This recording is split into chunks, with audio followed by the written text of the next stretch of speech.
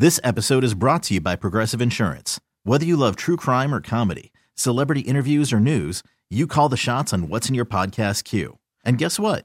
Now you can call them on your auto insurance too with the Name Your Price tool from Progressive. It works just the way it sounds. You tell Progressive how much you want to pay for car insurance, and they'll show you coverage options that fit your budget. Get your quote today at Progressive.com to join the over 28 million drivers who trust Progressive. Progressive Casualty Insurance Company and Affiliates. Price and coverage match limited by state law. I'm Sandra, and I'm just the professional your small business was looking for. But you didn't hire me because you didn't use LinkedIn Jobs. LinkedIn has professionals you can't find anywhere else, including those who aren't actively looking for a new job, but might be open to the perfect role, like me. In a given month, over 70% of LinkedIn users don't visit other leading job sites. So if you're not looking on LinkedIn, you'll miss out on great candidates like Sandra. Start hiring professionals like a professional. Post your free job on linkedin.com/recommend today.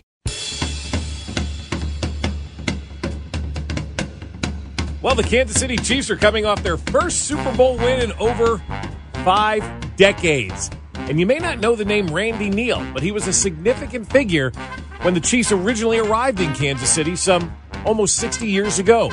Randy Neal, you see, was the first cheerleader, but he wasn't just a cheerleader. Oh, no, he was much more.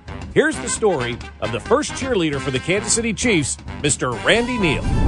Well, the Chiefs are coming off their third Super Bowl appearance since the Super Bowl has been around. And last year during the Super Bowl, Diane, you're watching the game between the Rams and the New England Patriots, and you're like, yep.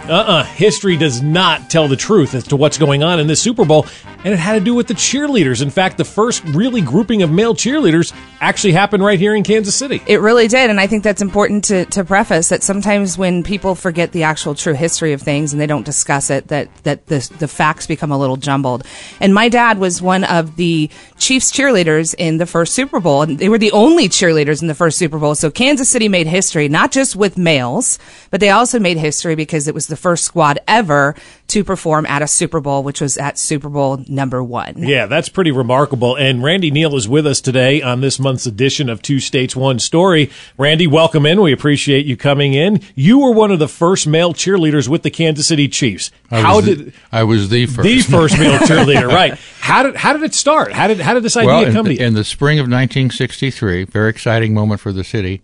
It was announced that the Dallas Texans of the American Football League were being moved to Kansas City, mainly because the Dallas Cowboys had become the predominant team down there, and Lamar Hunt said, I need to go someplace where I'm the kingpin. So he got together with the mayor of Kansas City, H. Roe Bartle, after who the Chiefs are named after him. As a matter of fact, his nickname was the Chief, came up here and announced that they were going to move him.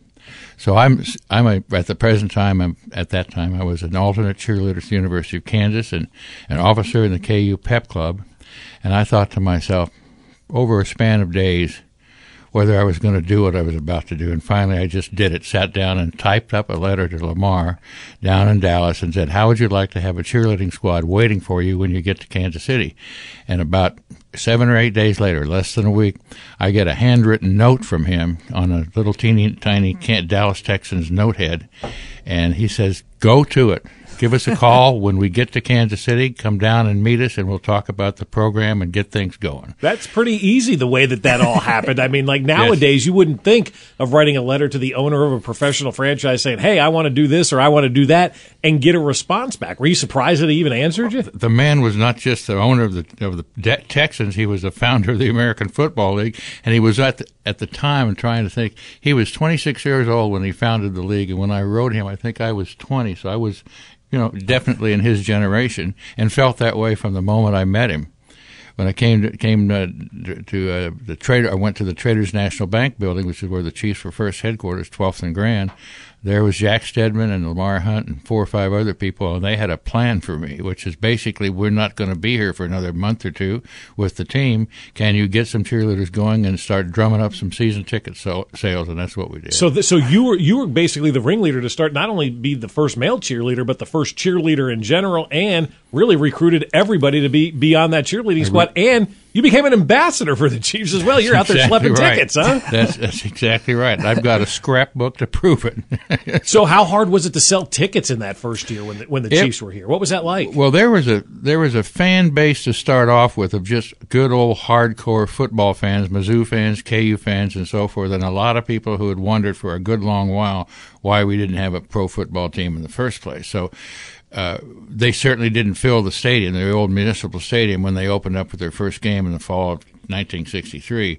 But by the end of the season, and I would say early November, because they had some cold games, very cold in December, that just shot the tennis into the dirt. But the bottom line is they had a pretty good crowd to start off with, which was nice. But what we did is we armed ourselves with convertibles from various local car dealers, put together some motorcades, and went all over the town for week after week after week with our cheerleaders and cheerleaders from high schools and local colleges and so forth, and just toured these shopping centers touting season tickets. They even, I love this, that the first official practice for the Kansas City Chiefs, or cheerleaders, was in Randy's front yard in Prairie Village.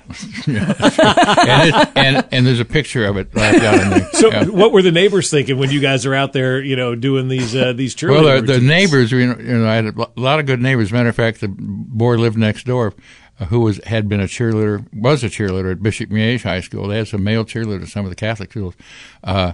The neighborhood pretty much knew about it before it really blossomed. So they were, all standing out there, and all these. That was the day that all the media just descended on us. Old Sam Feeback, do you remember Sam Feeback, No. the cameraman for Channel 4? Yeah. Come with a 16 millimeter, camera for silent. Yeah. It's just unbelievable. So you guys, is it correct to say you as Chiefs cheerleaders had your first practice before the football team even had a practice? Yeah. We were working hard in June in the Chiefs training camp, which was at William Jewell College, I believe. A month later, after that, really something. It's really amazing because, he handpicks these first, and I think we think there's about 18 members of the first cheerleading squad. Mm-hmm. He handpicks them. They end up having to select uniforms, which I think is great. My dad, which is later, and we'll get to him, my dad really wore white jeans and a white wool sweater with a big C, a red C on it, with a red Dickie, which I love. Wow. I had to look up how to spell Dickie for my article that I wrote.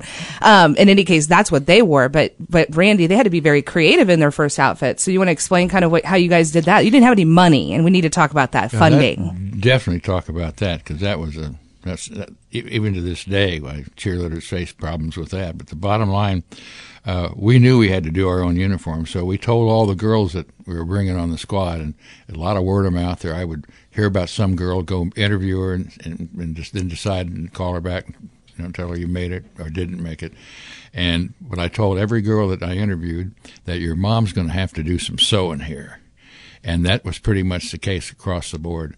By the time we had really gotten into it, we had a guy who was an artist who designed our uniforms, and I have color drawings of all those, and the mothers made every single one of those different designs so we could interchange the uniforms for the girls. And the guys wore white slacks, never white jeans, white slacks. See, here we go. White wool slacks. Because that's what KU wore. Yeah. White button-down shirts, white slacks, and then a red, no lapel-less sport coat. So you guys really did start not only from the ground up, but literally from the ground up, from making uniforms to creating cheers to interviewing the cheerleaders. I bet a guy in his 20s interviewing cheerleaders was a really tough job to have back then. I really feel for you. I fell in love about every 20 minutes. Is that how you met your wife? Was she a cheerleader No, too? you want the wife story because it's a good one too. I've been married 4 times, married 3 cheerleaders, the very first.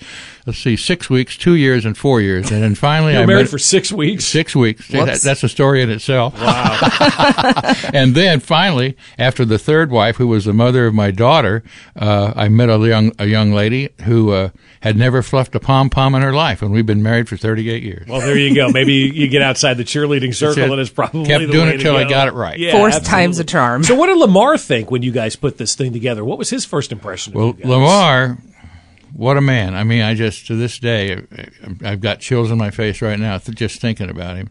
He was so gracious and so encouraging from the very start, and it was always that way. with all of our cheerleaders. Come down, visit with us on the field and things like that, and always encouraged us. He didn't know for years that himself that the cheerleaders were not paid. Wow. And when he finally found out, he made sure that they started getting paid, and that was way long time ago. Chief cheerleaders have been paid, whereas a lot of pro cheerleaders today, even today, some of them are still not paid. Guys, I'd say 40 years at least, the Chiefs have been paying their cheerleaders. I mean, not that they're getting paid a lot today. No. I mean, and how does the owner of a company not know that who's getting paid and who's not getting paid? He delegated pretty much everything in terms of the nuts and bolts of the organization to Jack Stedman. And Jack Stedman, being a former CPA, was an accountant. He was no sports figure. He was almost Lamar's best friend, but the guy who handled Lamar's money. So Lamar said, I'm picking you to be my general manager for one reason, and that was a smart idea, no doubt about it. But bottom line, Jack Stedman knew. Yeah, it turns out, I love that when the Chiefs cheerleaders, there was an article in the Kansas City Star that announced, this is actually how I found Randy in the first place, and it's weird because he doesn't live far from me. When I found Randy, it was an article announcing that the Chiefs were coming to cheerleaders were going to be part of this organization, and when Lamar Hunt was asked whether, what he thought about the whole idea, he said, I feel that cheerleaders add to the enthusiasm of any event, which I think is pretty fair. And I think the budget at the beginning was $400, you said, $400 to run this whole thing? The Chiefs started off the first year with $400, and that was just for expenses. It wasn't given to us to help with the uniforms or anything like that. It was like, some of that money went to me for gas money, because I was going all over town recruiting the cheerleaders, and I was allowed to turn in an expense account, meals, lunches, and things like that. And just incidentals, because what are you going to do with $400 for an entire year of cheerleading for a professional football team? But then at the end of the summer of the first 63, Ward Parkway Shopping Center all of a sudden became very involved with the cheerleaders, because they were the ones that staged the welcome pep rally for the Kansas City Chiefs that included all the team members, Mayor Bartle, right on down Lamar, in their parking lot in October of 1963. And after that, when they saw what the cheerleaders were doing, they came to me. It was owned by John Crow and the Crow Brothers Realty. They came to me and said, we'd like to sponsor you guys. So they chipped in at that time another $400. So that helped out a little bit. It was just, a pittance when you get right down to it. It sounds like you guys were very instrumental in helping this franchise gain a foothold here in Kansas City. That's one thing we definitely were. And that... And one of the things that was really cool at the time, and here I'm sitting in a studio in a radio station where it's part of the aura. It's part of what it's all about. This is where it's covered. We got so much great coverage, especially from the Kansas City Star, and especially from, at that time, the 3 network television stations. If ever there was something going on that was new, I could call Bruce Rice at KC, to Channel 5, call Ernie Mell at the Kansas City Star. He's the guy, when you picked up that article, when you were looking for something about the cheerleaders, she found the article that Ernie Mell wrote about us, and it was the first news in any medium about what we were doing. And Ernie would write a column about us, during that first year, at least once every month, and it just gave us, we could walk into a door anywhere and people knew who we were and where we were coming from. It was amazing that even by the second season of the Chiefs in Kansas City and the cheerleaders, that they put advertisements in the paper to tell people that they were doing tryouts, and the tryouts were Parkway Center, of course, because they were partners. And I love it because it said experience is not required, no experience needed. But a lot of people from high schools, you had to be at least a senior in high school or in college in order to try out.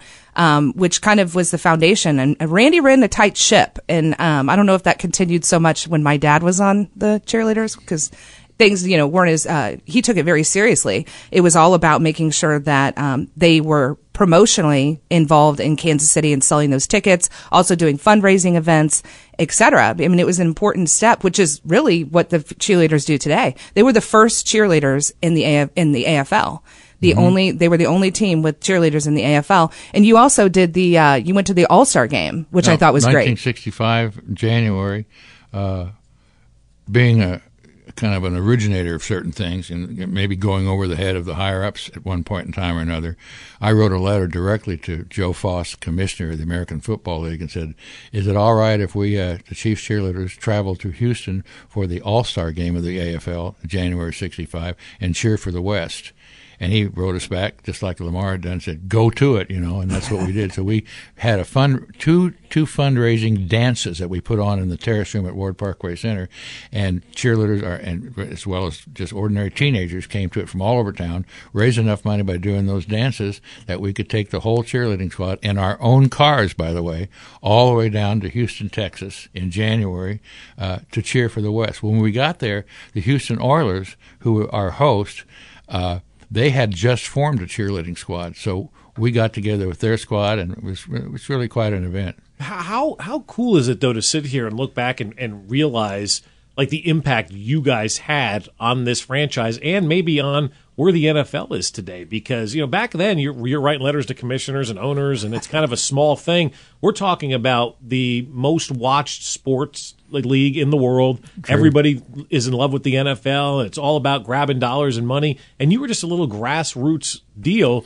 that started here in Kansas City and maybe laid the foundation for a lot of what we see today from in-game entertainment. By the second year, we had gotten, and I've got this, we didn't get to the end of my scrapbook yesterday because in there are some letters from other teams in the American Football League at the time who were writing me, asking me for help and what to do to start a cheerleading squad for their program there. So our reputation followed us, even though we weren't following the Chiefs to many away games. But we went to some preseason games, went to Wichita, we went to Fort Worth. That was a lot of fun. But the bottom line is we were here in Kansas City always figuring out, always talking about at our practices and meetings what we could do in addition to what we'd already done. And that, and it mushroomed is what it really boils down to. And by the time we had our first tryouts, which was 1964, the next year, you couldn't get in the door. I mean, we had, I can't begin to tell you how many kids were there, but that's where we chose the second squad to replace some of the ones that had left from the first squad. And about that, I think it was 1964 that a man by the name of Mike Nallman, who was a cheerleader at Rockhurst College with my dad, joined the Chiefs cheerleaders. He was selected to be one of the males that was doing all the lifts and all this stuff. And that's how my dad got on to the team, was essentially and Randy leaves in after the season of 65. And then my father, he gets a phone call from his friend and says, somebody might have gotten hurt or something. My dad's not real clear, but he's like, hey, you want to do this Chiefs cheerleader thing? And my dad's like, I don't know how they got my name. I'm assuming from Mike. And the next thing you know, voila, he's like, that's it. I think that was my tryout. And I was like, I bet it was more detailed than that.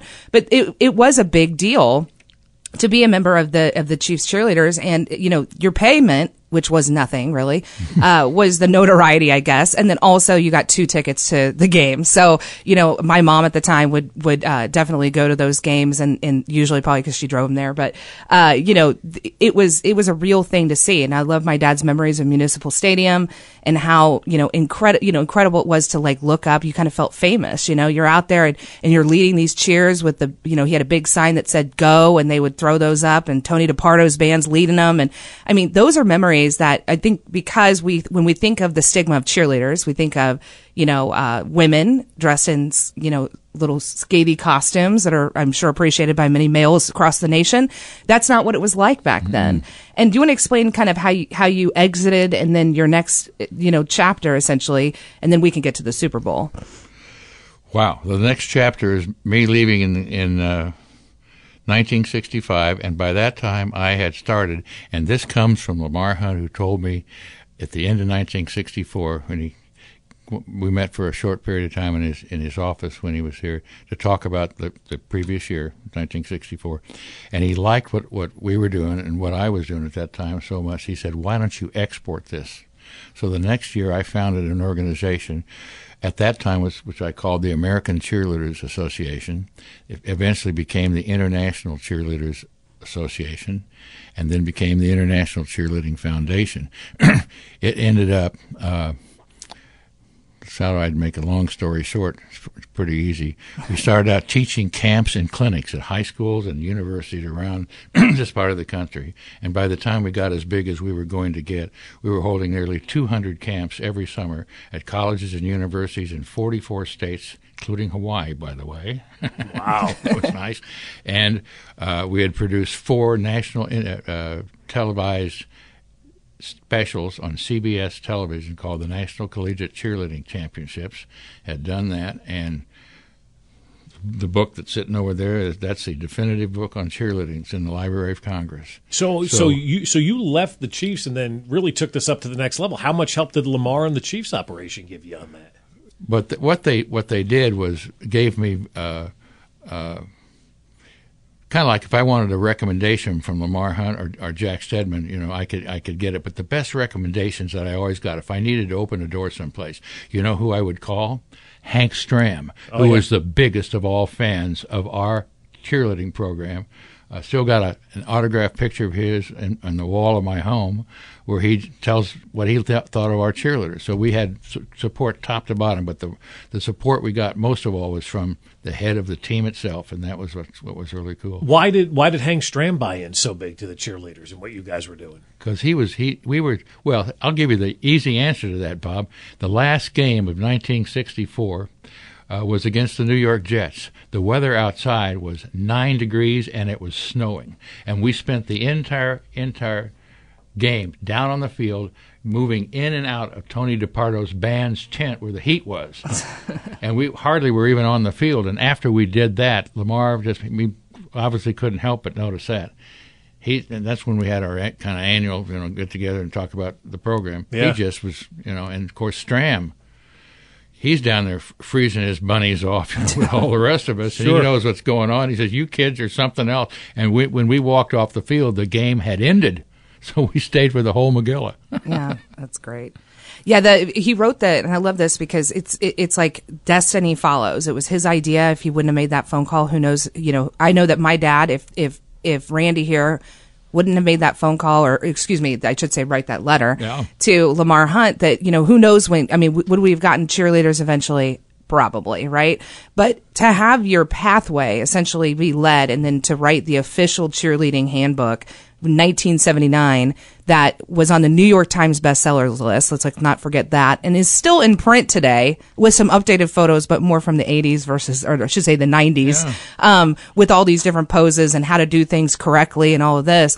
And that is still, definitively, they say the book, if you want to be a cheerleader, this is the book you should have. Well, if you want to know what comes around and goes around, then here's something to ponder. In the late 80s, around 1987, 86, 87, 88, the Chiefs cheerleading program was up for bids. They wanted to find somebody new to manage and run the Chiefs cheerleaders, etc. So my company that I had founded after I left the Chiefs was one of the bidders, and we got it. So we were, again, and I have a jacket sitting right over there. Right. That jacket says my name and my title. I'm back again as the head cheerleader, but I'm not on the field with the cheerleaders. Executive I'm the director. Executive in the office running the Chiefs cheerleaders again. So the very first game, I'm on the field, got 2 tickets to be on the field, for every game, and I'm wearing my Chiefs jacket and all that, and I'm standing there looking at the team during the warm-ups, and I look about 8 feet from me. And there's Lamar standing there. And I leaned over and I said, "Hey, Lamar." And he turns around and looks and says, "Randy, how you doing?" And that's 25 years right there between. How come you got out of the whole cheerleading thing? Why don't you stay in it and still do your business? I felt uncomfortable being on involved in the cheerleaders, and then starting a business at the same time, because I felt like I wouldn't have this business without the Chiefs. And then the number one thing, that business required constant travel everywhere. At one time I owned a condo, in Honolulu, because we had such a program of cheerleading camps all around the year in Honolulu and over on the island of Maui. So it just was a responsibility. You couldn't do both, and I didn't feel it was fair to do both. Plus the fact it was time. Yeah. When you really get right down to it, it's 2 full years of working full-time year-round managing things and, nurturing the program, etc. And not just nurturing the program, but nurturing the organization. I mean, I go back to you selling those tickets. I mean, like, how many tickets do you think you guys were directly responsible for selling to get this franchise off the ground and to be successful? In the first year, hundreds. But we would be at point-of-sale positions, like they would open up a table or a booth or something at a shopping mall, and we would be there for the whole duration of 2 days or whatever it took to help sell tickets. And then keep in mind that they would always, pay for meals or something like that. I turn in a little, slip to get our reimbursement for that. But bottom line, these kids, one of the things I told them when I was recruiting them and during the tryouts, you got to be in love with this program. You've got to be in love with these guys. You're going to all get to know these people.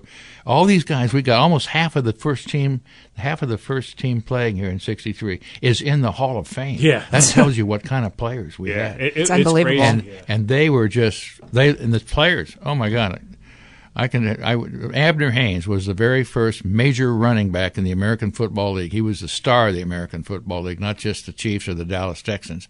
He and I ended up at a parade riding in a convertible in Sugar Creek. That's this area where Van Horn High School out in their Independence. And in the falls, that annual fall festival for the Sugar Creek community. And we rode in this very short parade and got to know each other pretty well that evening. And he said the parade was over. We didn't have anything to do either. And he said, figure out something we can do. And I said, well, I'm thinking about going to a high school football game. My alma mater, Shawnee Mission East, is playing Shawnee Mission North. He says, let's do it. So we drove, not knowing what was going to happen when we got there, because we were both dressed in he had his red blazer on, he had white slacks on too. I had mine on. We walk into the Shawnee Mission North Stadium, and we were mobbed. Not me being mobbed. It was Abner, the star of the AFL and the number one player on the Chiefs team, and even Lynn Dawson will tell you that at that point in time. It's just insane to think that it came so far in such a short amount of time, and to, as Randy exits and goes on to really make cheerleading history, not just in Kansas City. It was in '67, of course, that the Chiefs end up in the first ever Super Bowl with which, of course, the NFL would call the AFL subpar, and that they weren't as good, and this was going to prove it, and everybody's talking about it, and it was amazing. When that happened, it was never, apparently, because the Chiefs organization didn't really necessarily want to finance the Chiefs cheerleaders being at the first Super Bowl. I find this interesting that the team, I should say, the squad thought they would go. My dad said, we thought we were going to be able to go. We thought we were going to go to the Super Bowl in the Coliseum, and then all of a sudden, no, you're not going to be able to go. And my dad was so sad. And so he was never one to, he's always like, I'm going to see if I can get a favor. So my dad worked at Milgram's, which was it's like Price Chopper today. It was a huge organization. The guy who owned it was Lester Milgram. He was known as Mr. Lester. And so my dad decides to go down he was a Redcoater, so he was a huge supporter of the Chiefs, a good friend of Lamar Hunt's. He goes walking into Mr. Lester's office. And Mr. Lester's not there. It's his secretary, Miss Francis. And my dad's like, oh, is he not here? I wanted to talk to him. I'm a cheerleader for the Chiefs, and I also have been working for you for years. And, we just found out we're not going to be able to go to the game. So he tells his story, and he just thinks there's no way, anything's going to happen. And so he leaves, and he goes, my dad says, I don't know if I was 10% of the reason or 100% of the reason. But within a few days, they get the news the cheerleaders are going to be going to the Super Bowl. Somebody sponsored them. And so they boarded a 707 flight, a charter flight to L.A., TWA. And on that plane, they were given seat cushions. We still have ours. It says first Super Bowl, and it has the date, and it says Kansas City versus Green Bay. It had a blanket inside of it. The blanket got eaten by moths, but we do have the cushion. My dad said it was the coolest thing because they served steaks, and it was like, this is it. Like back when it was really fancy to fly, they served steaks with a branded Kansas City Chiefs logo on them. Oh, that's pretty cool. Is that amazing? Yeah. So they get there. Guess where the steaks came from? The meat department. Yeah, Milgram's.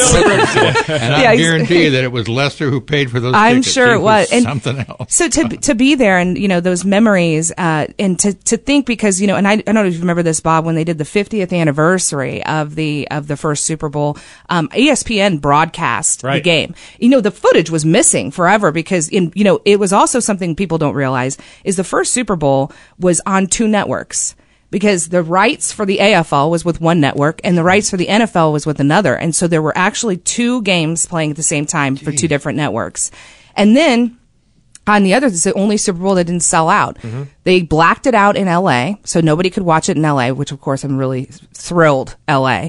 So they black it out in LA and they sold tickets at $12 a pop, which would be a little less than $100 today, and they still couldn't sell out the Coliseum. About 62,000 people were there, and I think it seats 78,000. Regardless, the energy was incredible. And that footage, I was waiting. When I heard that they were going to play the Super Bowl from beginning to end, I was like, I finally am going to get that footage. Because, they're focused on the game, not the sidelines. So to find your father in a crowd is like impossible. But I mean, damn it, if I wasn't watching them introduce the Chiefs, and they're coming through the tunnel, and my dad talked about the energy, and even some of the players in the first Super Bowl talk about how they threw up on their way out of the tunnel into the stadium. They were so nervous. And there's my dad, and you can clearly see, I mean, it's clear as day. I'm like, there he is. There he is.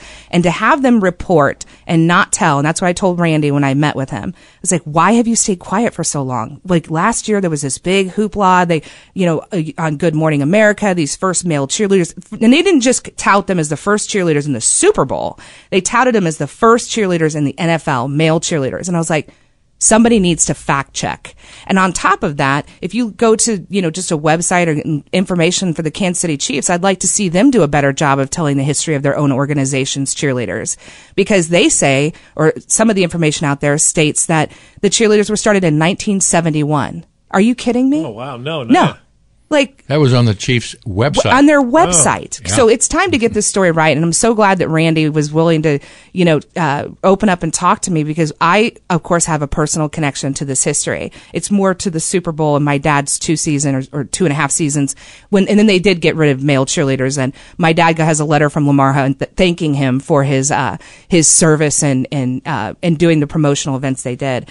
But we have to make sure that in Kansas City, I consider this recent history. We talk all the time about 150 years ago. This was 50 years ago, 50 plus years ago, and we have people that can tell this story that are still living. This is called living history. This is stuff that we need to get right. And Randy was a little reluctant at first, but I was like, it's time for you to speak out. It's time to get this right. Do you think the Chiefs would have ever had a cheerleading squad if you didn't write that letter to Lamar? No. I know that for a fact. They told me that. Yeah. Yeah, and that's one of the reasons why they were the reluctant bride, so to speak, because they'd never done it. They didn't think it was necessary, and there was no line item in the budget for it, number one. And I remember talking to Jack Stedman, trying to get him to help finance, with Chiefs money, obviously, our trip to Houston for the All-Star game. And we were on a phone conversation 30 to 45 minutes going back and forth. And finally, he relented, and he relented very good. He got us hotel rooms. He got our gas money.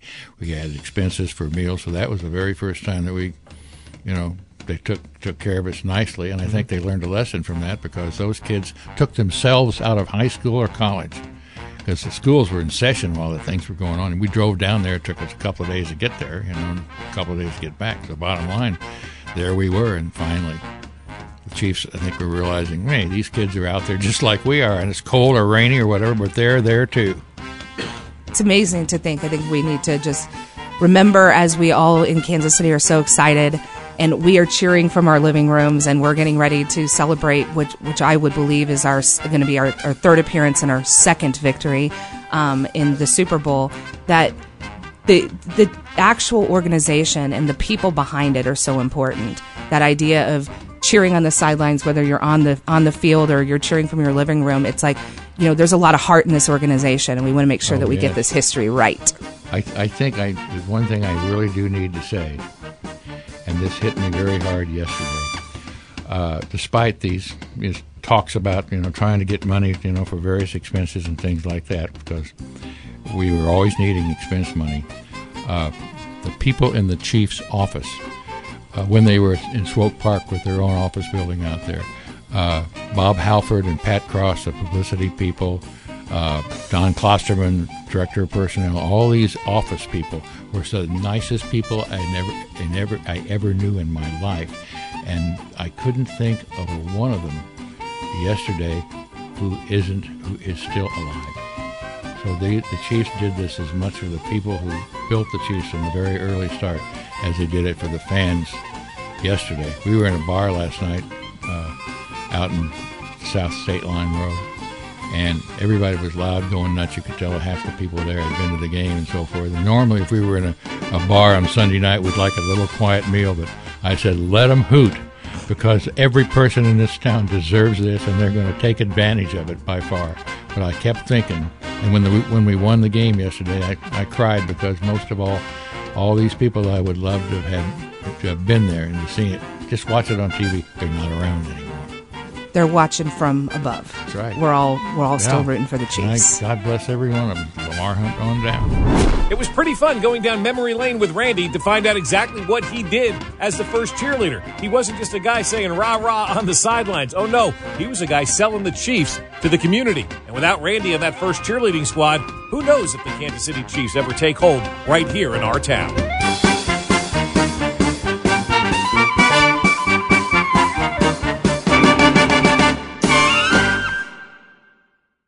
This episode is brought to you by Progressive Insurance. Whether you love true crime or comedy, celebrity interviews or news, you call the shots on what's in your podcast queue. And guess what?